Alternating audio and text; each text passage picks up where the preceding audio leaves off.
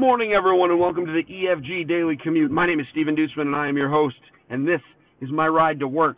Excuse me. Engaged Family Gaming is a website on the internet where parents like myself and my co-hosts come together to give parents and families the information they need to get their game on. I am the founder and editor-in-chief of that website, and also the head podcaster, I guess. I guess I'm making up new titles for myself almost every day. Because that's what you can do when you're in charge of a small business. So this is my ride to work today. Today is going to be a short one because I have a very quick and succinct message that I want to deliver. We need to teach our kids that the world is bigger than their own experiences. And that sounds like, what are you bringing this up on a gaming podcast for? Why? Well, here's the thing. This was inspired by a webcomic that was posted on some random board game group that I am a part of on Facebook. And it implied, accurately so, that within the Dungeons and Dragons community, just like within the Magic the Gathering community, there are some who are openly antagonistic to others, meaning, people who they deem not like themselves. Women, people of color, etc. And, that they endeavor to keep that hobby to themselves. And they do it through gatekeeping, which we've talked about on this show before. They do it through harassment. And many of them don't think that they are doing it. Many of those people that are bad actors really just are paying attention to just their friend group and not realizing that by focusing only on their friend group that they're being exclusionary rather. Like they're just focused on only their little, their little skybox, right? Like they don't know what else is happening. So, this webcomic was posted, and it's, it was funny. It was made by, I'm not sure who actually made the webcomic, but it's, it's all over the internet, and it's been used a lot. And a guy responded to that, and said, "What's wrong with Dungeons and Dragons?" I don't know what's wrong with Dungeons and Dragons. It seems fine to me.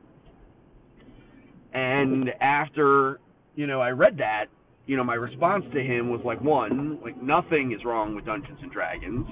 And two, if that's what you took from this webcomic that was clearly talking about how all women and people of color want is to be able to play these games without having to deal with these extra pressures and harassment, etc. If you think that what they're really talking about is that there's something wrong with the game itself, then I don't know what to tell you.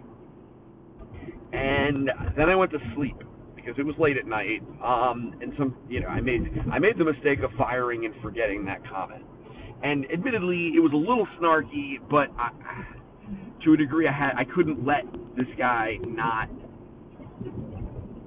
have someone call him out. So I went to sleep, and then I woke up this morning to a whole bunch of more comments on this thread. And this dude's entire point was, well, he does not, as a dungeon master, is not exclusionary. He doesn't refuse people. He doesn't harass people.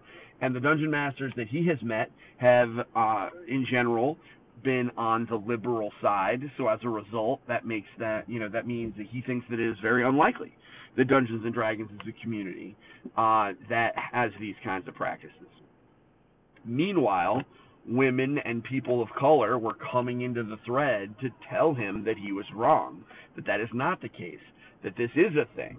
And allies were coming in and saying, no, dude, these are a thing. And he simply refused to accept that since you can't have hard data on who is a jerk and who is not, then that means his perspective is just as valid as theirs. And to a degree, on a very surface level, kind of correct, right? When we're all bringing our own opinions to something, we're all, we start off on equal footing to a degree. However, then you have to kind of take into account other things, right?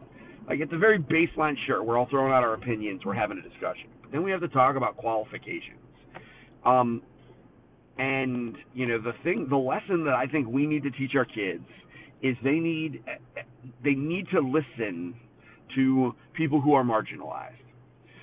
They need to listen to women. They need to listen to people of color, whether it be in a gaming perspective like this one, or in school, or they need to listen.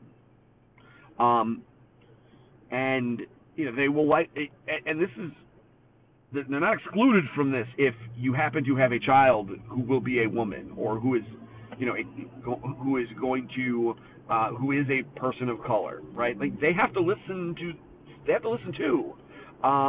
because that is another thing that happens, right? That there are people who are marginalized who refuse to even listen to their own peers. So we've got to teach our kids to listen and be aware that the world is bigger than their own experiences.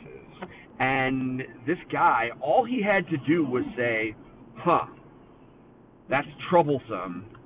I'm going to keep my eye out for that. And call out bad actors. But instead, he was trying to defend somehow his whole hobby, even though it really wasn't necessarily being attacked, just some bad actors were. So, again, really quick and succinct message today.